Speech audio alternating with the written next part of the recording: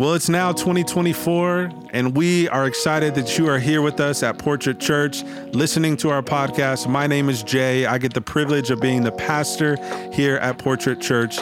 And here's what we think. The best thing we can do as we start 2024 is to seek first the kingdom of God and his righteousness. We are in a brand new series called Seek First, where we are exploring what is the kingdom of God, why should we seek it first, how should we respond to it, and what is the type of people God wants us to become in his kingdom. So we pray that as you start your 2024 year, that you would find value in seeking first God's kingdom, and everything else will be added to you. If you would like to know more about our church, you can visit us online at portrait.church, or you can find us on social media. We'll be meeting at the Mitten Building here in Redlands on Sundays, and we hope you enjoy this message, and we honestly hope one day we'll see you in person as well. Take care. So if you have been with us, you know that we are in a series in the beginning of this year called Seek First. We're about halfway through this series where we are talking about what Matthew 6 says, when you seek first the kingdom of God and his righteousness, all these things will be added to you. We've answered the question, what is God's kingdom? And what we've said is God's kingdom is essentially whenever and wherever God gets what he wants. His kingdom is not mainly about a particular place or realm, but it's about how God rules, about how God exercises authority, and how he leads. The kingdom is not just a kingdom of talk, but it's a kingdom of power. It's a kingdom where lives are being transformed. There's joy and peace. People are being rescued from sin. People are being healed. But this kingdom has a tension that you live in because it's here, but it's not fully realized. And so when it's fully realized, we trust and hope that in this kingdom, there's going to be no more sickness, no more death, no more pain, no more depression, no more war, no more racism. There will be no more darkness because we can trust that the king is going to make all things right. We talked about these several agricultural metaphors like soil representing the heart posture of those who are going to receive God's word. Our prayer today is, even as we sing that song, Make Room, that God would break up the ground inside of your heart that's keeping you from fully hearing what he wants for your life. We talked about how the kingdom doesn't come like this massive lightning strike of an army and this powerful conquering king, but it comes in the form of a mustard seed of good news. It comes in the form of a king leaving his throne to humble himself and be a suffering servant. And last week, we sat in the tension of why God allows bad things, bad seeds to still exist in the kingdom if he's good. And what we came to conclusion from God's word is that God knows only good. He is perfect. He is just. He is right. But that God allows all of us who call ourselves followers of Jesus to sit in this tension because he knows that as you sit in the tension, just like when you lift weights and you put tension on your body, he knows that strength is going to be produced. And so there's a godly character, what scripture calls is fruit. That there is character inside of you that God is trying to grow that only can come from pain, tension, and even suffering. But the beauty of this king and his kingdom is he entered suffering himself. He entered pain himself. He was betrayed by his very best friends. He lived throughout all of this to example and model what it looks like to live in this kingdom. We were reminded about the wheat and the weeds. That as Christians and followers of Jesus, we are called to make judgments, not be judgmental. We are called to discern. We are called to sit in this tension so that we can show that we believe in this king and how he rules. And so in our text this morning, we take this backdrop, and I think Matthew was very intentional in the way that he ordered these like little parables, these stories. And in this scene, he opens up in Matthew 13, starting in verse 44.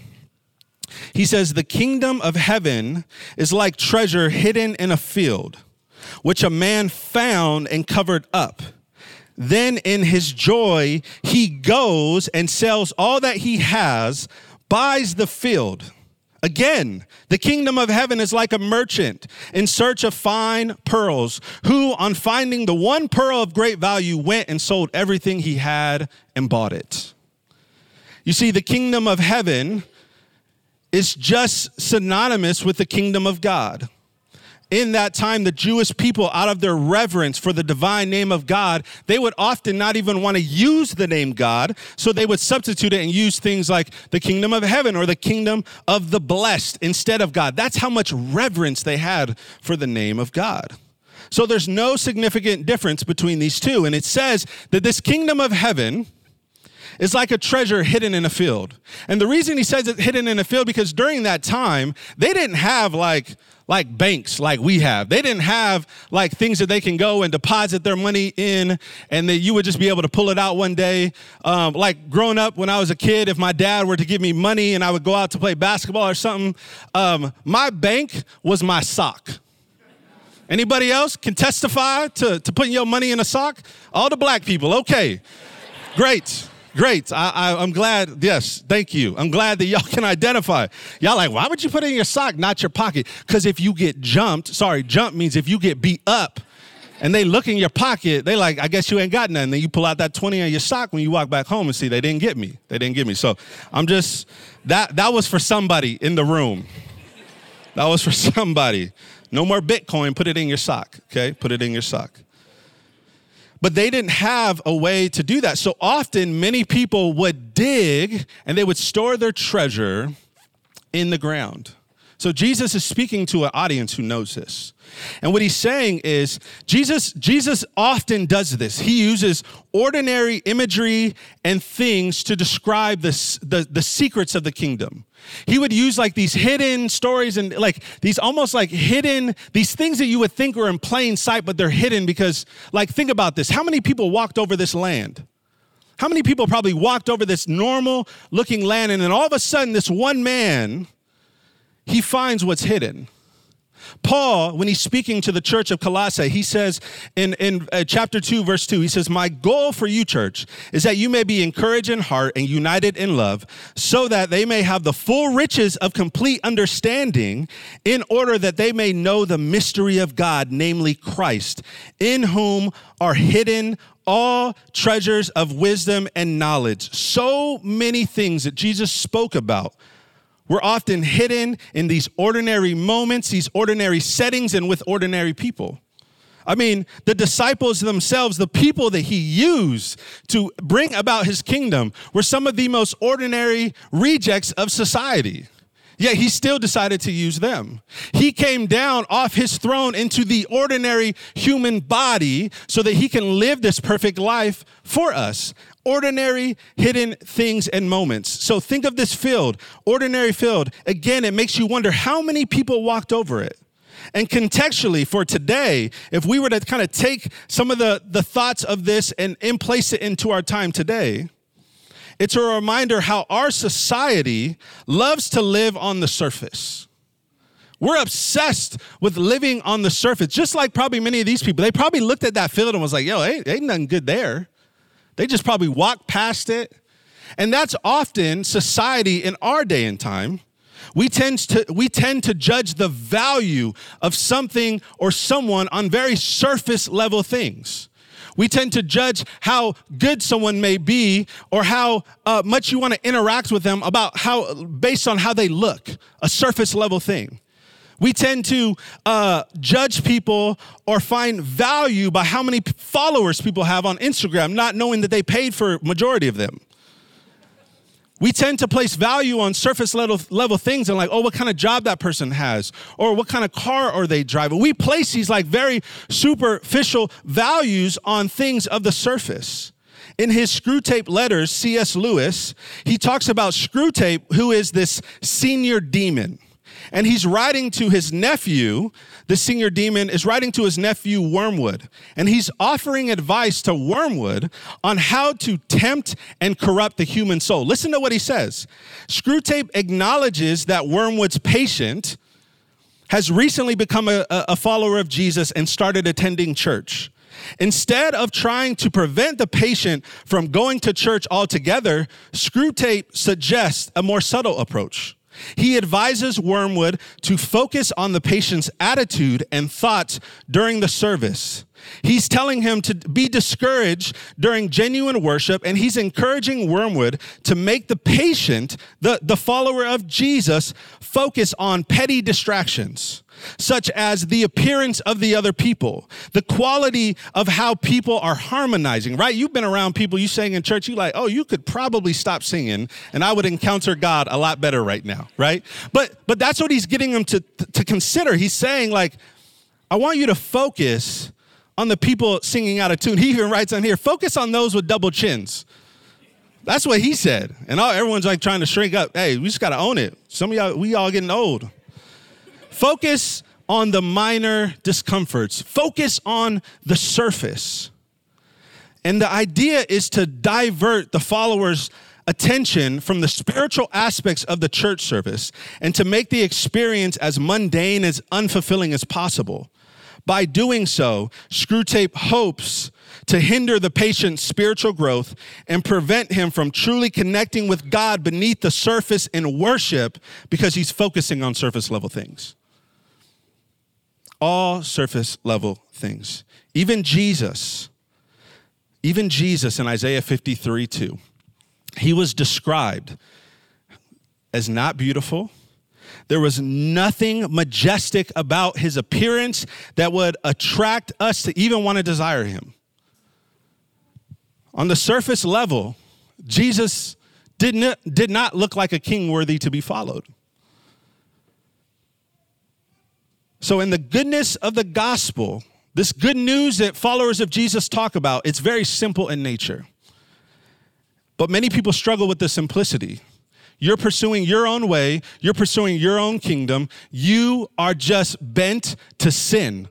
And this sin is keeping you separated from a relationship with a holy and just God. But God loves you so much that he would send his son Jesus to die on yours and I's behalf, taking all of God's wrath, taking all of our sin collectively and placing it on the cross. He would die a death that he did not deserve. He would be buried. He would raise conquering sin and death so that if we placed our faith in what he's done, we would have a relationship with him. Very simple. But the problem is it's so simple. How many people that we know are walking over the field of the gospel? They're not capturing that very power in the simplicity of what this sounds like. Hey, stop choosing your own way to live and choose God's way because his way is full of life. It's full of joy. It sounds simple, but the reality is we are bypassing it all throughout life. I've done this for most of my life. I heard about this good news, yet my life lived as if I was wandering and not believing in the power of the simplicity of the message. And listen to the transition this man who stumbles across this treasure does. He goes beyond the surface. He finds it. He digs it out, and then he covers it back. And it says when he found the treasure, he went and sold everything. Everything. Can you imagine what this guy's friends like or people who knew him? Like, hey, yo, Joe, man, what you doing? Why you selling all your stuff? You taking that old property over there? Ain't no value there. Like people just walk by that all the time. You gonna sell everything? Joe, you know how many limited edition Pokemon cards you got or basketball? You gonna sell all that. You gonna sell all your belongings. Didn't you just get that Tesla, Joe? You gonna sell that too? It says he went back and he sold everything. Because he saw in this treasure of the kingdom, this is what Jesus is getting at. The treasure of the kingdom is to be valued above everything else. And here's what treasure is. Treasure is anything we value above all else, that which motivates us to action. What this man did is he did the same thing that the merchant did with the pearls. Is they assessed the value of what they found in their mind. That's the first thing they did. Then they let the value of that touch their heart. And the third thing, they were moved to action and everything changed because of that value. And the reality is every single one of us in here has a value system. Every single one of us. There are certain things that you value more than others. There are certain things that you treasure more than others. This man assessed what he found. It touched him so much as he gazed upon this treasure that he was motivated to go and sell everything. He wasn't swayed by anyone. People could have been like, hey, Joe, are you sure you want to do that? He's like, look, I know what I saw. I know what I experienced. It didn't just stay in my mind. See, the problem with many followers of Jesus is the goodness of God just stays in our mind. It doesn't transfer to anything else. And so we compartmentalize our faith, and people are looking at us like, oh, but I thought you loved Jesus, but you really haven't sold any of these other things. This man, he's not swayed by anyone. He goes and he sells everything. The merchant, this man, the merchants in this day were probably very wealthy because they were trading these pearls. They were gathering pearls. It says that he knew the value in pearls. He was searching for them. But all of a sudden, he comes across this one pearl. He assesses it in his mind. He lets the value touch his heart. And then it spurs him to action, and it changes everything. This guy was probably one of the most wealthy people in that society. Yet even one of the wealthiest decides, just like probably the poor man who's walking and tending the field, decides that this kingdom, this king worth following, is worth selling everything for. Jesus is saying that the kingdom of heaven is like a treasure, but it's been hidden. And many of us, when we talked about the soil, we talk about the mustard seed. We've talked about the wheat and the tares. And many of us are looking at the way that we live and operate. And I think we're asking the question, do I actually seek the kingdom?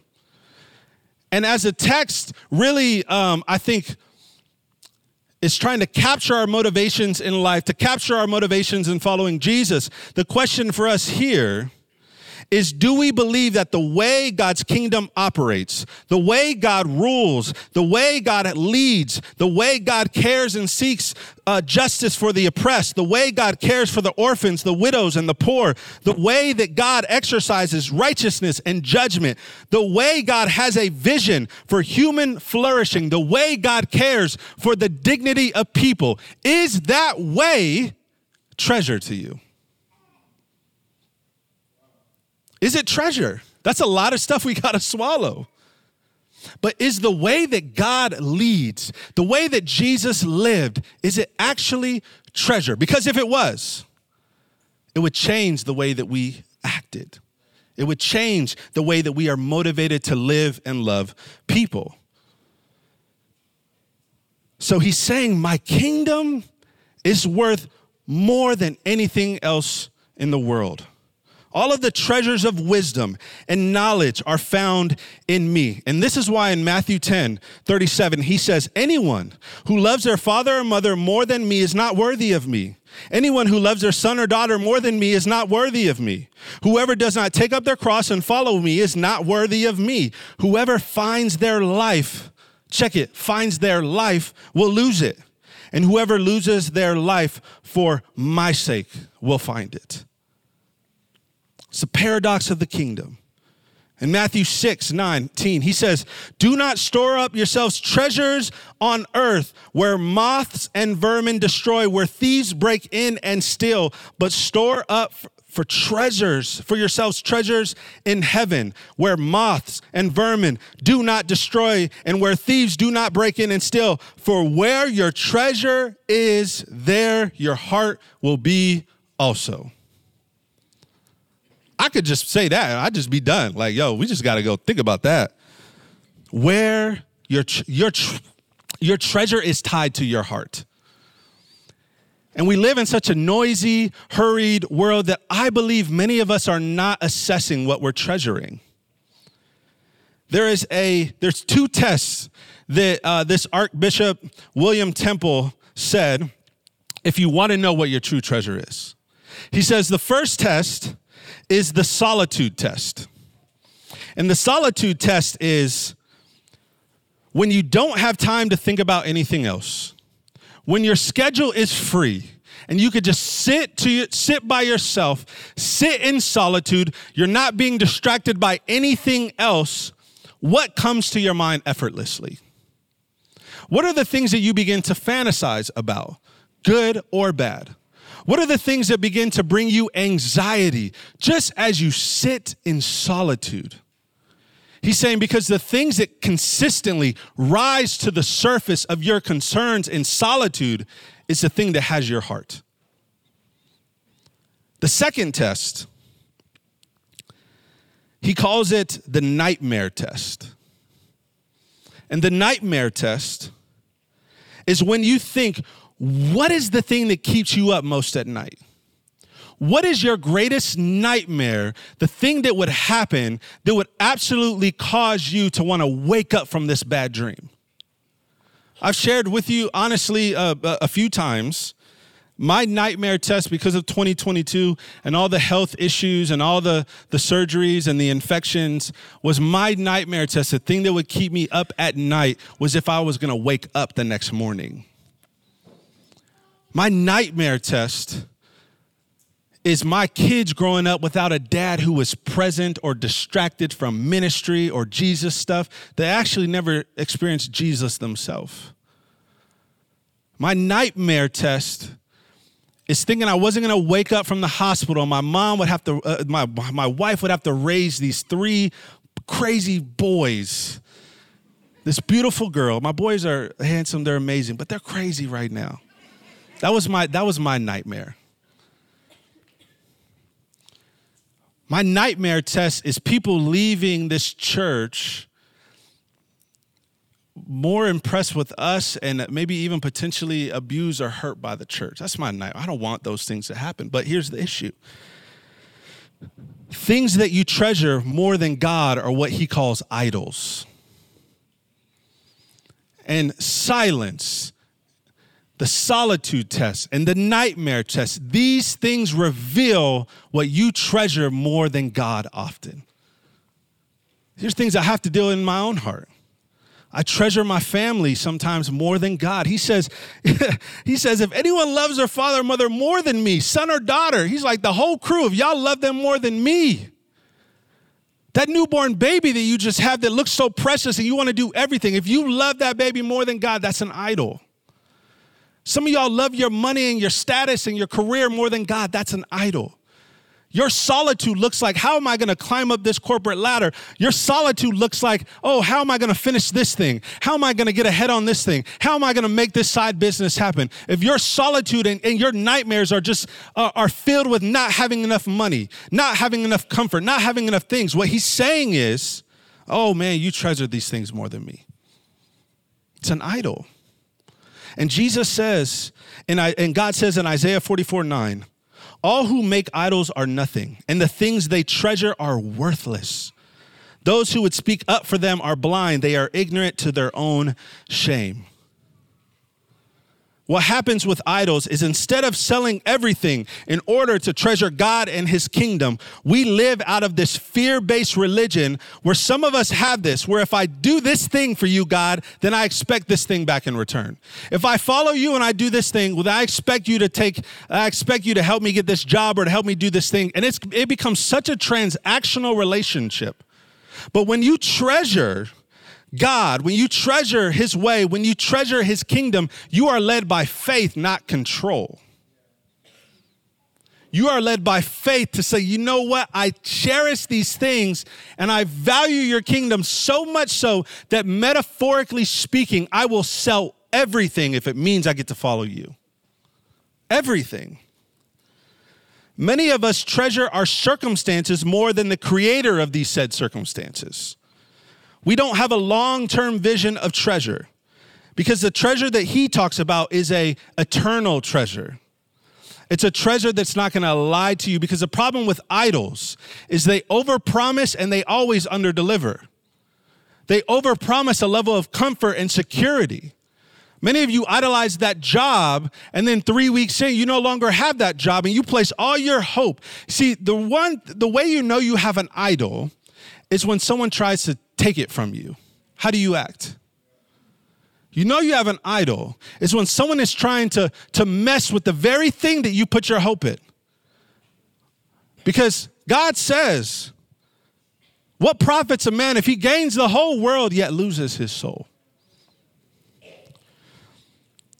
Sin will have you treating God's treasure like trash.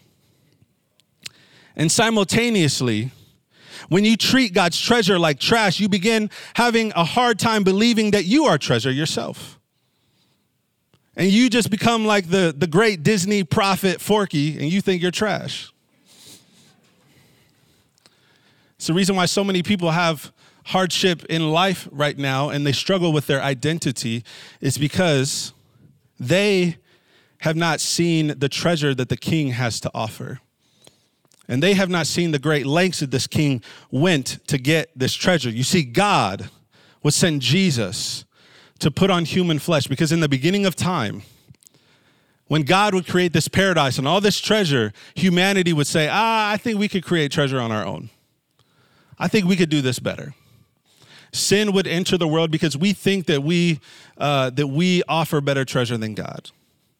And it would permeate throughout all of history, so much so that God is still after us experience treasure and paradise with him, that he would send Jesus to put on human flesh, come down to earth. He would walk the fields of earth and Jesus would find treasure. And it was you and it was me. It was this community.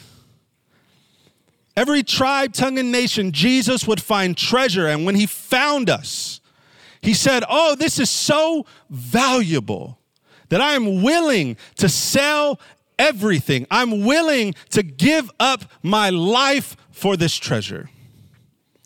And one of the greatest challenges in your pursuit of life, whether you call yourself a follower of Jesus or not, is to put your faith in Jesus knowing that God actually loves you. Matter of fact, knowing that God actually likes you.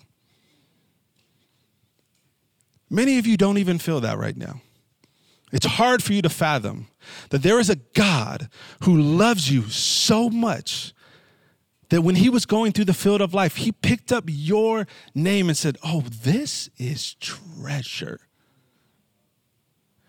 I am going to give my life for this treasure. Many of us have a hard time believing that. And I believe one of the issues facing people who are not engaged with the church, not engaged with Jesus, is because when they look at those who follow him, we don't have the secret, which he says is joy. It says, when this man found this treasure, it doesn't say, well, he was pissed off and he was like, man, I guess I got to sell everything. It says he went with joy and he sold it all. I believe Psalm 86, when David writes, he says, teach me your way, Lord, that I may rely on your faithfulness. Give me an undivided heart that I may fear your name. Many of us don't experience the joy to sell all of these things because we have an undivided heart, or we have a divided heart, sorry. And our heart is divided because we are looking at, metaphorically in our mind, the things that Jesus offers and says, oh, that's really good, but it hasn't translated to your heart. So your heart is very divided, and some of you even call yourself a follower of Jesus, but there's no evidence of joy on your life. And I'm not talking about being an extrovert. I'm not talking about those people who just are very positive all the time where it's low-key toxic. I'm like, bro, you lying. Like, life ain't always that. But joy is different. Joy is a resolve in your heart and soul that you have a treasure that even though the circumstances don't look good right now, there is a mustard seed in the kingdom that's going to grow and it's going to outlast anything. And it's going to be full of joy, peace, love, no pain. That's the treasure that we hope for. And so God does not want our hearts to be divided. He doesn't want us finding too much treasure in the things of this world. It says the man found the treasure, and in his joy, he went and sold everything he had. It's easy to respond at first in the Christian life with joy. But how do you respond to treasure and the treasure of the kingdom when tragedy hits? How do you respond when God is trying to change your heart from the inside and deal with your idols, the things that you treasure more than him? In Matthew 19, when the rich young ruler was asking Jesus, what do I have to do to get this eternal life, this treasure? Jesus tells him the commands. He's like, cool, check, I've done that. Then he's like, yo, I need you to go sell everything. And it says, when the young man heard this, he went away sad because he had great wealth. He didn't have joy. And Jesus would go on to say, truly, I tell you, it's hard for someone who is rich to enter the kingdom of heaven. Contextually today, it's hard for someone to enter the kingdom of heaven if all of your riches are stored up in this world. All of your hopes are stored up in this world. Responding with joy, oh, it sounds good, but it is an act of surrender. It is an act of surrender to say, man, I'm comparing this to this, and I'm always going to choose the kingdom. Even though this, it kind of looks shiny and it's, it looked good, but I'm going to choose the kingdom. Paul Tripp says, change that ignores the heart will seldom transform the life. For a while, it may seem like the real thing, but it will prove temporary and cosmetic. My prayer today is that you would consider what you treasure most in life right now. What is the thing that's coming up to the surface in your silence? What are the nightmares? My prayer is that our hearts would not be divided in this pursuit of treasure. And many of you in this room haven't even made that decision to treasure Jesus above everything else. Many of you in this room have sold everything to follow him. But the thing that you struggle with is what Paul Tripp also calls gospel amnesia. And gospel amnesia means I continue to anxiously search for what has already been fully given to me in the person, presence, and work of Jesus. Many of you sold it all, but you continue to want to go back and pursue the things that once made you anxious. Pursue the things that once left that hole that you felt like you needed to surrender over to God in the first place. In May 2010, there was a California student by the name of Jeremy Sturdivant. Hope I said his name right, Jeremy. At 19 years old, he noticed a bizarre request of cryptocurrency on an internet forum. Jeremy would receive 10,000 Bitcoins, at the time reportedly valued at $41, in exchange for delivering 2 large pizzas to Florida resident Laszlo Hanyek. Laszlo paid 10,000 Bitcoin for 2 large pizzas, valued at $41. What Laszlo didn't know is that he just paid $430 million for 2 slices of pizza right now. The thing that Laszlo didn't know is that this was a hidden treasure that he had no idea what would come about. Now, the metaphor is not clean, so don't be saying Jay's comparing the gospel to cryptocurrency. But here's the thing, Laszlo didn't realize the treasure that he had. And so he sold it for his immediate hunger. He sold it for his immediate desire, not realizing the fortune that he would have just years from that moment. And the saddest thing about Laszlo is in an interview, he's happy about what happened. He said, well, I guess other people now get to realize the value of what the value of the mistake that I made. Man, would that never be said of the follower of Jesus? That we have this value and treasure It may look like a mustard seed now, but it's going to grow up into something that has eternal worth over your life.